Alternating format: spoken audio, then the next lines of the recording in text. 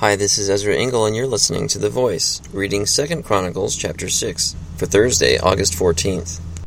Then Solomon said, "The Lord has said that he would dwell in a dark cloud. I have built a magnificent temple for you, a place for you to dwell forever." While the whole assembly of Israel was standing there, the king turned around and blessed them. Then he said, "Praise be to the Lord, the God of Israel, who with his hands has fulfilled what he promised with his mouth to my father David.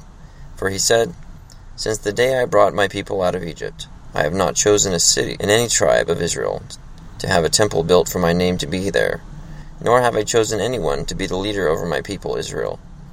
But now I have chosen Jerusalem for my name to be there, and I have chosen David to rule my people Israel.' My father David had it in his heart to build a temple for the name of the Lord, the God of Israel. But the Lord said to my father David, 'Because it was in your heart to build a temple for my name, you did well to have this in your heart. Nevertheless, you are not the one to build the temple, but your son, who is your own flesh and blood. He is the one who will build a temple for my name. The Lord has kept the promise he made. I have succeeded David, my father, and now I sit on the throne of Israel, just as the Lord promised.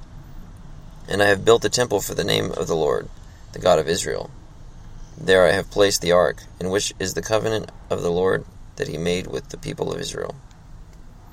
Then Solomon stood before the altar of the Lord in front of the whole assembly of Israel, and spread out his hands. Now he had made a bronze platform, 5 cubits long, 5 cubits wide, and 3 cubits high, and had placed it in the center of the outer court. He stood on the platform, and then knelt down before the whole assembly of Israel, and spread out his hands toward heaven. He said, "O Lord God of Israel, there is no God like you in heaven or on earth, who you keep your covenant of love with your servants who continue wholeheartedly in your way. You have kept your promise to your servant David, my father. With your mouth you have promised, and with your hand you have fulfilled it, as it is today. Now, Lord, God of Israel, keep for your servant David, my father, the promises you made to him, when you said, 'You shall never fail to have a man to sit before me on the throne of Israel. If only your sons are careful in all they do, to walk before me according to my law, as you have done. And now, O Lord God of Israel, let your word that you promised your servant David come true. But will God really dwell on earth with men? The heavens, even the highest heavens, cannot contain you. How much less the temple I have built?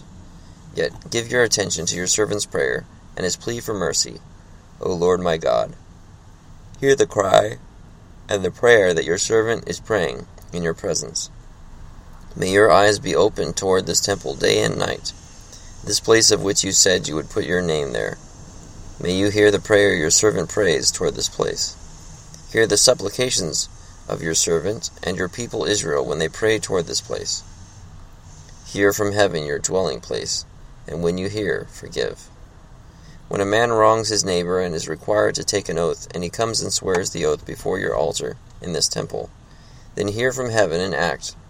Judge between your servants, repaying the guilty by bringing down on his own head what he has done.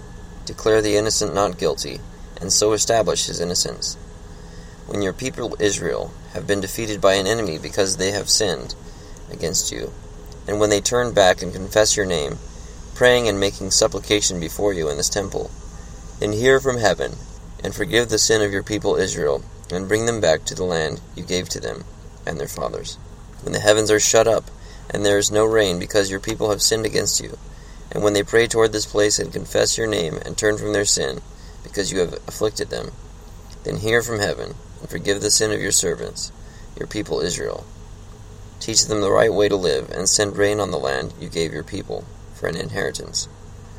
When famine or plague comes to the land, or blight or mildew, locusts or grasshoppers, or when enemies besiege them in any of their cities, whatever disaster or disease may come, and when a prayer or plea is made by any of your people Israel, each one aware of his afflictions and pains, and spreading out his hands toward this temple, then hear from heaven, your dwelling place, forgive, and deal with each man according to all he does, since you know his heart, for you alone know the hearts of men, so that they will fear you and walk in your ways all the time they live in the land you gave our fathers.